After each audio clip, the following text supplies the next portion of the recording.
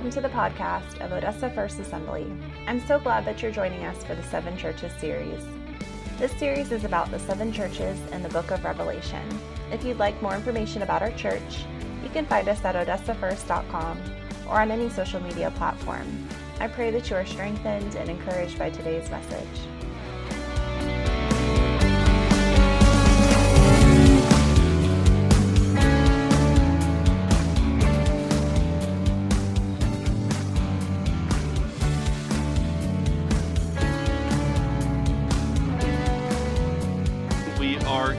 Part 6 of our 7-part series of the 7 churches in Revelation. So I'm hoping that these sermons have encouraged you and spoke to you, and you've had some growth because of it.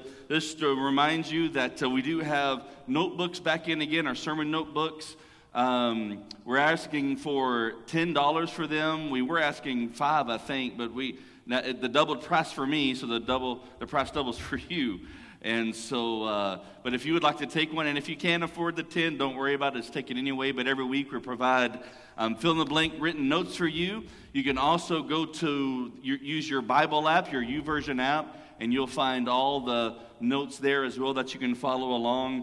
And so just something to keep in mind. So Revelation, we're going to be looking at Revelation chapter 3. We're looking at the Church of Philadelphia this morning. And so I'm really excited about this one. I think the Lord will speak to us, and then we're going to celebrate a baptism, and that's always fun, right? Let's get started. Revelation chapter 3, starting in verse 7. Let's pray before we read. Father, we thank you, Lord, for today. We thank you for your presence, Lord, and I just ask that our hearts would be ready, that our hearts would be good soil, ready to receive your word today. Lord, that we would not be hearers of your word and leave this place forgetting what we heard, Lord. But, Lord, that it would take root in us and we would see a harvest 30, 60, 100 times that which is sown. In Jesus' name, amen. Amen. Revelation chapter 3, starting in verse 7. Let's read this together. And to the angel of the Lord, the angel of the church in Philadelphia write, the words of the Holy One, the true one, who has the key of David, who opens and no one will shut, who shuts and no one opens. Verse 8, I know your works. Behold, I have set before you an open door, which no one is able to shut. I know that you have but little power, and yet you have kept my word and have not denied my name. Verse 9, behold, I will make those of the synagogue of Satan who say that they are Jews and are not, but lie, behold, I'll make them come down, bow down before your feet, and they will learn that I have loved you.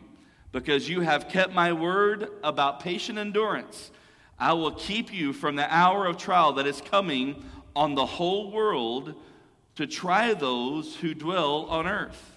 And I'm coming soon. Hold fast to what you have, so that no one may seize your crown. The one who conquers, I'll make him a pillar in the temple of God. Never shall he go out of it. And I will write on him the name of my God, the name of the city of my God, the new Jerusalem, which comes down from my God out of heaven, and my own new name. He who has an ear, let him hear to what the Spirit says to the churches. And so as always, just a little brief background about the Church of Philadelphia.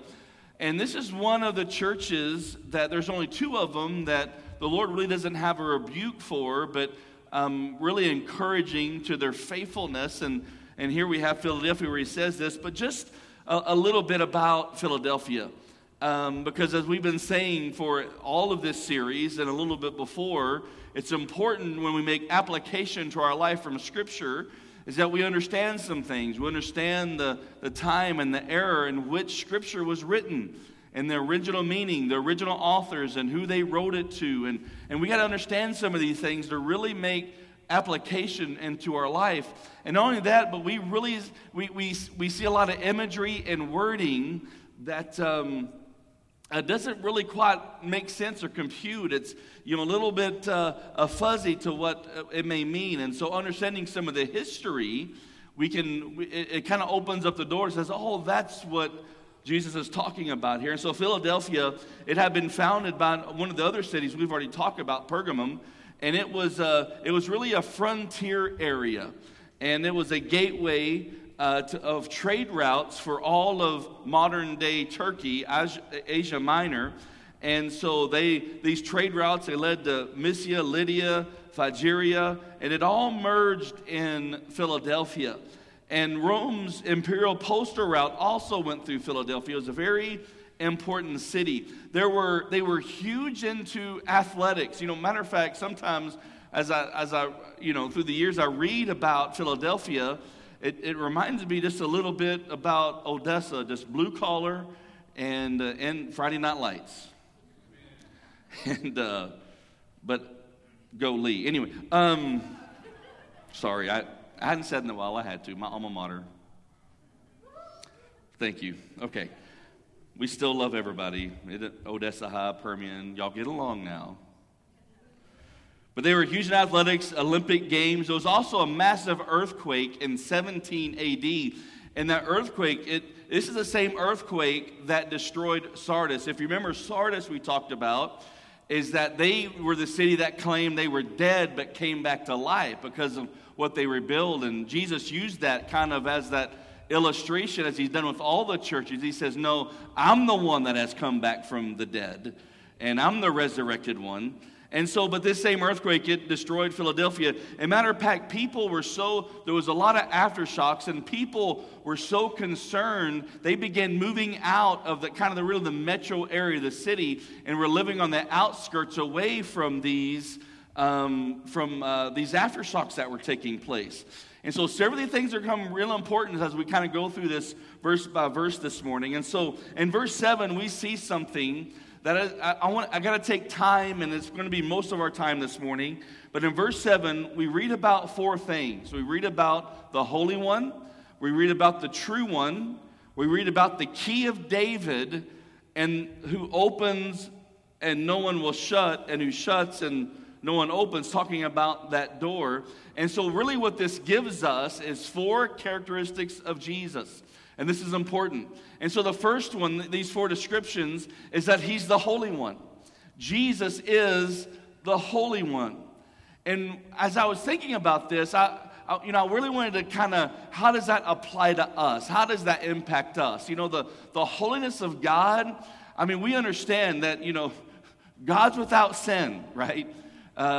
He is separated from all of that part of humanity and the fall. He is a holy, holy God. We'll talk about more about that in just a moment. But Jesus is the Holy One. The scripture that really came to my heart was Matthew 5:48. And in Matthew 5:48, it says, "To you therefore be perfect as the Heavenly Father is perfect." Now, how many are doing good on that command? I didn't, probably not too many of us, But yet we see this in Scripture. Be perfect, for your Heavenly Father is perfect. And so what I want to focus on just for a moment is the perfection of the Father. And then I'll bring into how we are a part of that. And so really what it comes down to, as Jesus is holy, God is holy. The Father is holy. You read about a verse in Isaiah chapter 6, in those first 3 verses, and we see, that Isaiah is having this vision. It begins in verse 1, that the year that King Uzziah died, I saw the Lord sitting on a throne high, lifted up, a train of his robe filled the temple. But here, listen to this, verse 2, above him stood the seraphim. Each had 6 wings, with 2 he covered his face. And that's really important because, and it goes on to talk about that they say one to another, holy, holy, holy is the Lord of hosts. The whole earth is full of his glory. If you go back to the Old Testament, you'll possibly remember where, here's the children of Israel. They've come out over the Hebrews, and they came out of Egypt. And Moses is meeting with God on the mountain. He's getting the 10 Commandments, the stone 10 Commandments. And pretty much the Hebrews that came out of Egypt, they're just having a party. They're having a hedonistic fleshly just party going on. And they melt down their gold and they fashion a golden calf. And Aaron even says, this is the God that brought us out of Egypt. And Moses comes down and sees this going on. He breaks the stone tablets, and I love the exchange between God and Moses so many times, because God's like, these are your people, Moses. And Moses is like, no, they're yours, God. And so, but what happens is God tells Moses, that's it, I'm not going with you into the promised land. And Moses begins to cry out. He begins to intercede. He's like, man, if you're not going to go with us, there's no point in us going. And Moses prays something very bold in this moment. He says, show me your glory. And God says, no man can see me and live. Why? Because of his holiness.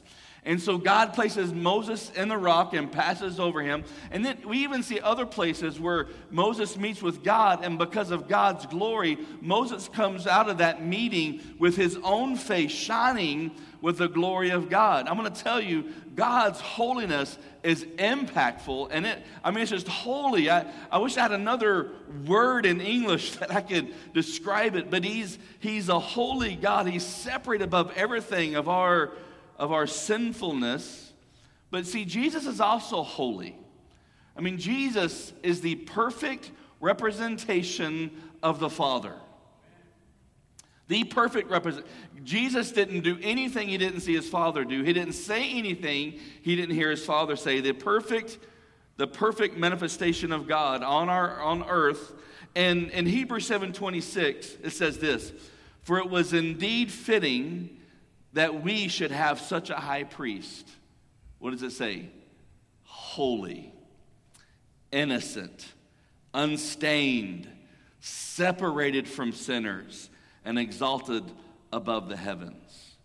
And I could add in here too another one. I didn't, but you could jot it down. Is the Holy Spirit. The Holy is part of his name, right? But when we see this, so how does this translate? So we know that the Trinity, they're holy, they're absolutely, perfectly holy. So what does it mean when we see be perfect as the Heavenly Father is perfect? Let me give you some understanding about that word. The word translated perfect, teleos, it's T-E-L-E-I-O-S, teleos, this is in your notes. A word that can be translated, it's also the same word in other places in Scripture, is translated mature or full grown. Mature or full grown. Ephesians 4:13, until we all attain the unity of faith and the knowledge of the Son of God. That's giving us a target, right? We're looking forward to something until we all attain the unity of the faith and the knowledge of the Son of God, to mature manhood, to the measure of the stature of the fullness of Christ. It's talking about this maturity that's going to take place in us. Hebrews 5:14 and going into Hebrews 6, solid food. Some of you are familiar with this verse. Solid food is for those who are what? Mature. Who through training. And so listen, and that mature in Ephesians 4:13, and that mature in Hebrews 5:14, that's the same word in Matthew 5:48 that says perfect. So let us stop going over let me go on. Who through training have skill to recognize a difference of right and wrong. What's important about maturity is not, sometimes right and wrong is pretty obvious, but as a believer is what we need to discern and know is what's right and almost right. That was, somebody needs to tweet that. There's a big difference between right and almost right. So let us stop going over the basic teachings. And I'm going to talk about this in a few moments. If you feel like you're stuck in a rut and you're going for the same test over and over and over and over and over and over and over and over again, it's time to mature. So let us stop going over the basic things about Christ again and again. Let us go instead and become mature in our understanding, perfect in our understanding, surely we don't need to start again with the fundamental importance of repenting. I like how it says, even though it's saying this is an elementary thing, it's still important, but it's fundamental, repenting from evil deeds and placing our faith in God. Holiness is the process of separating ourselves from the world's values and maturing in our faith. So listen, wherever you are in your walk, when we read Matthew 5:48, to be perfect as your heavenly Father is perfect, is saying be mature in this place that you're in right now. Be mature in this place that you're in right now. And as you're moving forward, as you're growing, you're going to be in a new place. And when you're in that new place, be mature in your faith in that place. Does that make sense? The second thing we see is he's the true one. The true one is totally trustworthy and reliable in words and action. He is totally trustworthy. Christ is completely trustworthy. In Numbers 23:19, God is not man so that he does not lie. He is not human that he does not change his mind. Has he ever spoken and failed to act? Has he ever promised and not carried it through? Listen to me. That's exactly where the enemy wants to attack you. Because when you look at God's word and you're bringing in promises into your life and you're trying to stand on the promise of God's word, the enemy will always confront you with what God is not doing. But let me tell you something. You don't know what God's not doing because his ways are higher than our ways and his thoughts are higher than our thoughts. Don't listen to the enemy when he tempts you like that. Christ, you can completely, no matter what the facts look like going on, no matter what the storm looks like, you can trust Christ at his word. I know some of your healing hasn't happened yet. Trust his promises. Some of you haven't seen the provision you've needed yet. Trust his promises. Some of you haven't seen the breakthrough that you need to have. Trust his promises. See, this is what you get when I get to go fishing for a week. Romans 4. Romans 4 is talking about, its focus is Abraham. But kind of the end of this passage in Romans 4, we read this in verse 20. No unbelief made him waver concerning the promise of God. Now, just a minute. We're talking about Abraham. I want to read this again. No, everybody say unbelief. Made him waver concerning the promise of God. It seems like I remember a lady named Hagar. Some of you familiar with the story of Abraham? But see, what we see over and over and over again is that sometimes it takes a minute for us to catch up. And God is so full of grace. God says, your mistakes is not what define you. How I define you is what defines you.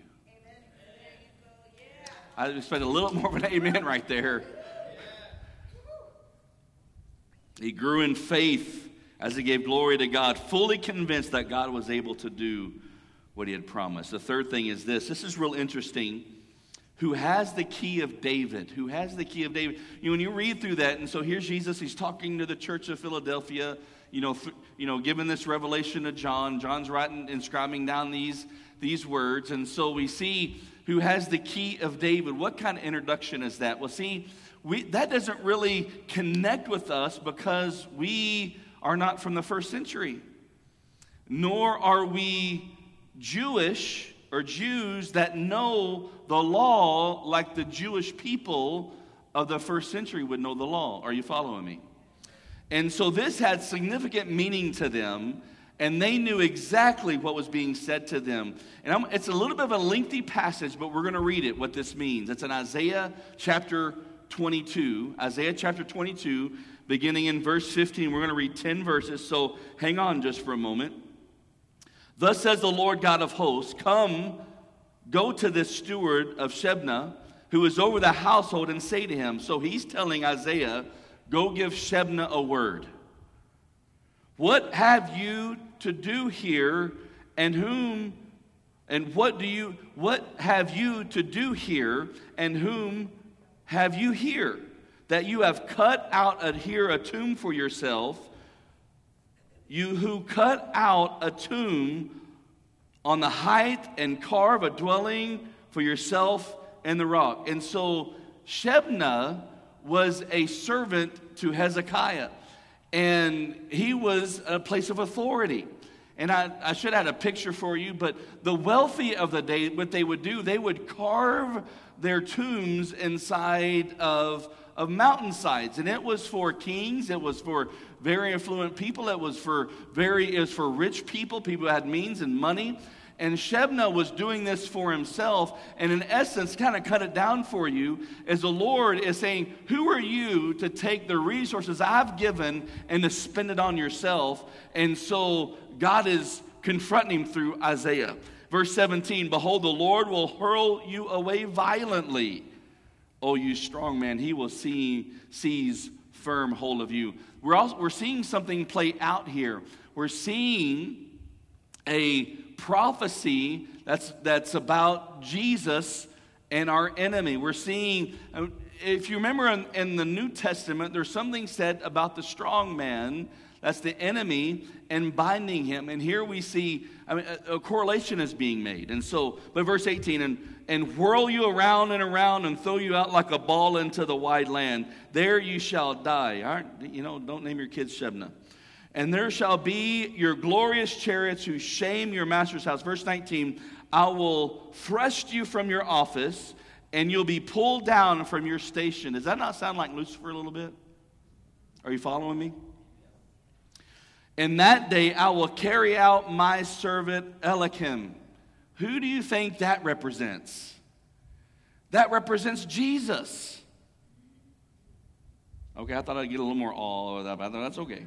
Son of Hilkiah, and I will clothe him with your robe, I will bind your sash on him, and you will commit your authority to his hand, and he shall be a father to the inhabitants of Jerusalem and to the house of Judah. Verse 22, and I'll place on him Jerusalem, and to the house of Judah, I'll place on him the shoulder of the key of the house of David. Listen to this.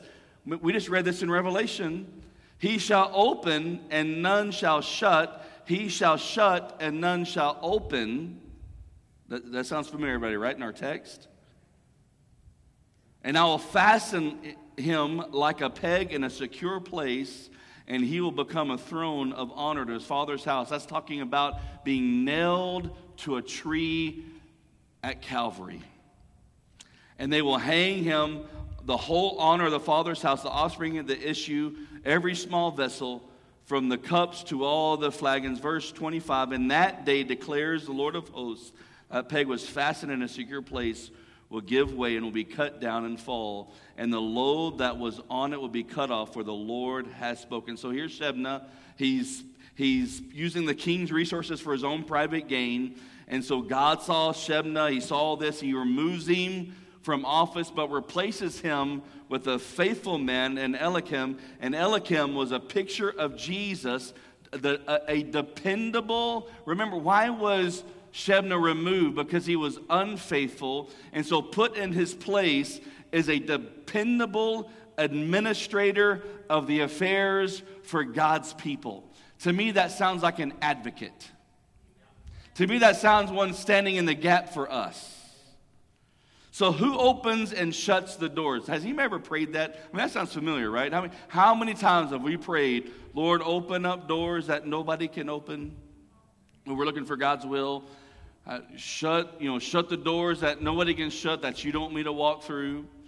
I want to give you the accurate meaning of what this verse means. And I'm not saying that's wrong to pray that. I think that is a powerful prayer. I think it's biblical. I think it's okay to pray. But that's not really what this means right here. What this means, the one who opens and shuts doors, and let me just get the short of it, is that Jesus through the cross has opened the door to salvation.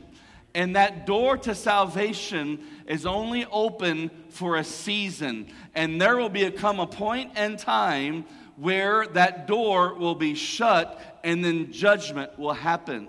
And Jesus is the only one that can open the door, and he's the only one that can shut the door. And what he's saying right here, I mean, the way that I see this is that what he's saying is that the door is open to everybody. Matter of fact, we're going to talk next week about the knock at the door, but the door is open to everybody. It doesn't matter what the sin is in your past. Christ has opened the door for you. There's always room at the cross. There's always room for forgiveness. There's so many people think that you don't know what I've done. You don't know how I've fallen short. You don't know how that I've messed up. But Jesus has opened the door. And he's holding it open. The enemy can't shut it. No one can shut it. Because when he's opened it, nobody else can shut it. I like this. So the church in Philadelphia, it was small, but it was faithful. We get that from our text. It says, I know that you have little power, but you kept my word, and you haven't denied my name. And so Jesus is commending them for being faithful. And I want to be cautious in what I say, but our church used to know something. The size of a church does not determine its impact in the kingdom. The size of a church does not impact what it can do for Jesus. The size of a group doesn't matter what it can do for the Lord. There was a man by the name of D.L. Moody, and D.L. Moody said, give me 100 men that love nothing but God and hate nothing but sin, and I'll turn the world upside down. The Bible says where 2 or 3 are gathered, he's in the midst of them. And we live in a culture where it's the cool thing to have the big church. I'm not against big church. I'm not against mega church. I'm not against any of those types of things. But don't allow it for you to feel small. Don't allow it to do something in you where you feel like, what are we doing? What are we accomplishing? I'm going to tell you something. We're changing lives. That's what we're doing. We're changing lives. That's what we're doing. And the best days are ahead, and the best is yet to come. And yet still, did you know the size of our church? We are in the top 15% of attendance in churches in America. Think about that. Think about that. 85% of churches are 80 and less. Listen, I got to admit, I had to pray through.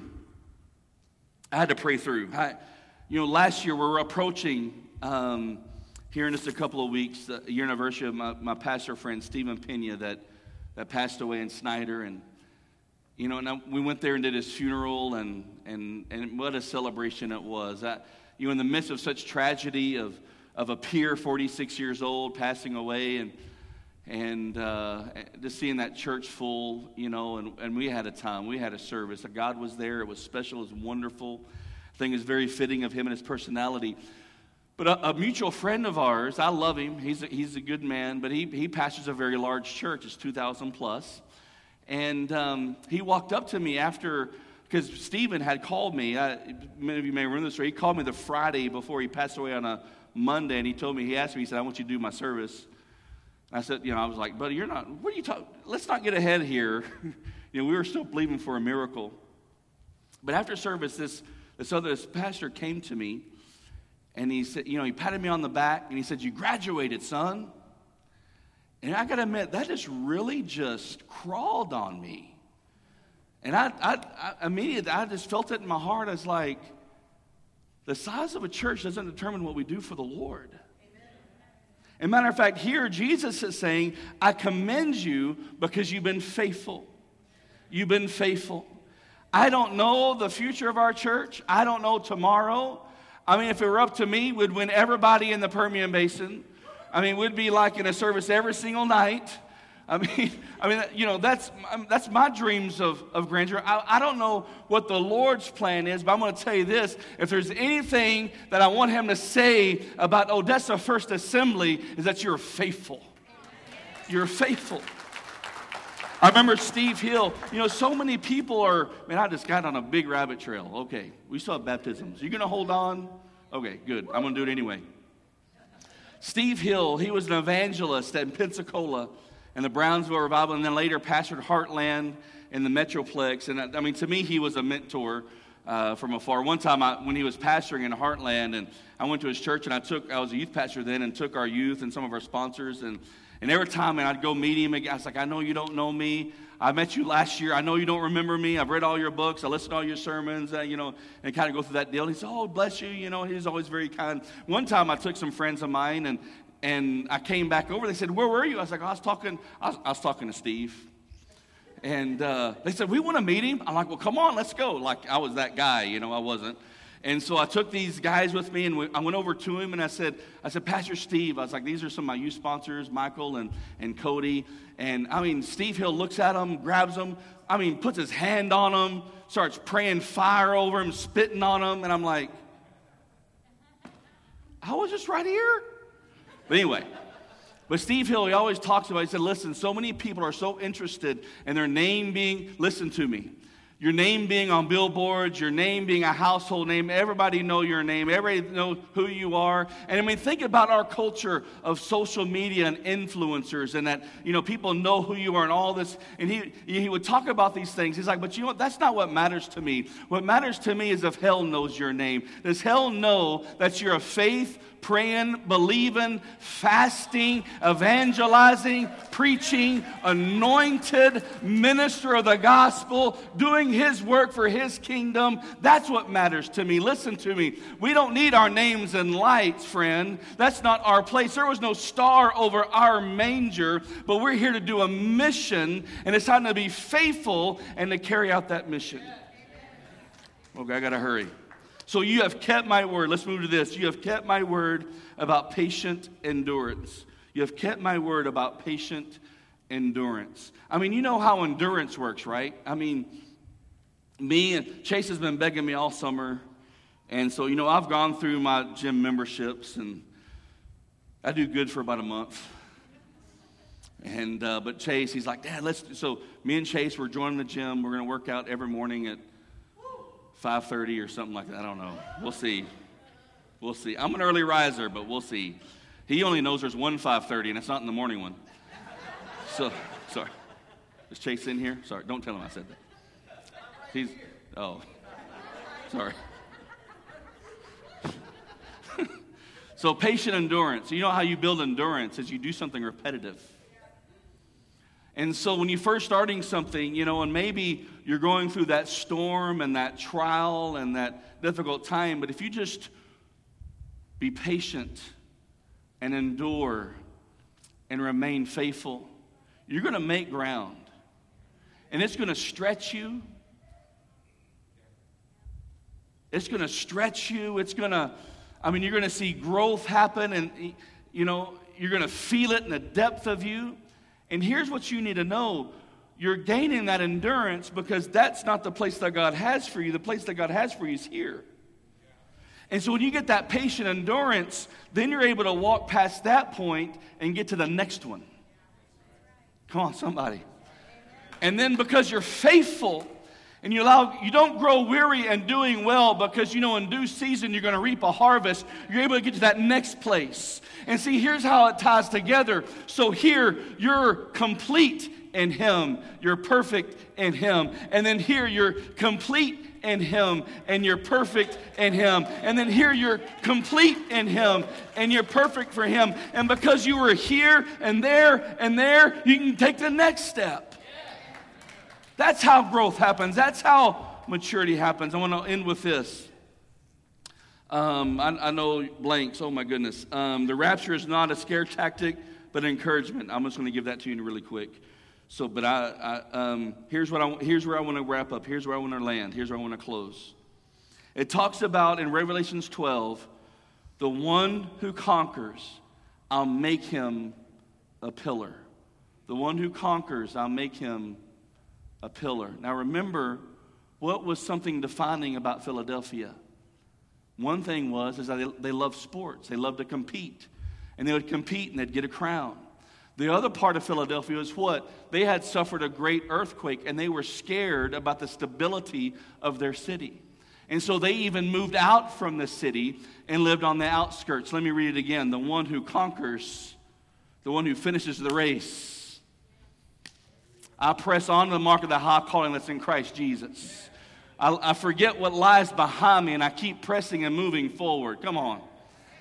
And then it says a pillar. I'll make him a pillar. Listen, where it is unstable, where it seems like society's having its way, he's going to make you a place of strength. The Bible says that you'll be an oak of righteousness, a planting of the Lord in Isaiah. The Bible says in Psalm 1:3 that you're a tree planted by the streams of water that yields its fruit in its season, and the leaf does not wither. And all that he does, he prospers. And what he's saying is, it may be shaky ground all around you, but I'm going to make you something of strength. People are going to look at you and they're going to say, where does that strength come from? You're going to say, I'm a planting of the Lord.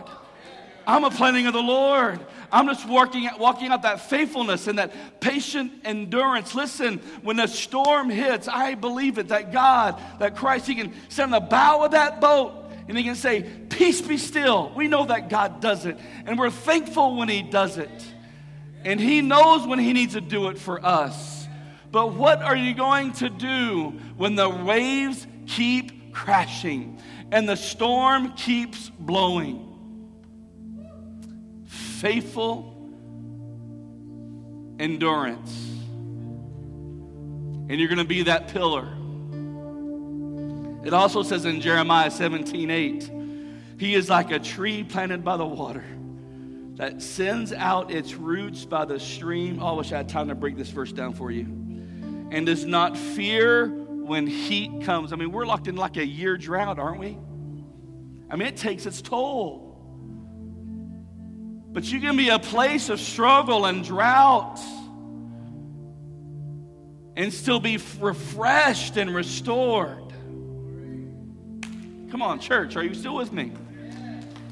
He's like a tree planted by the water. He sends out its roots to the stream. The streams of the Holy Spirit, and does not fear when he comes, for its leaves remain green. What it's saying is, when you're in that place of trial, in that place of difficulty, you can still bear fruit. You can still bear fruit. For its leaves remains green, and is not anxious, listen to this, is not anxious in the year of drought, for it does not cease to bear fruit. Would you stand with me this morning?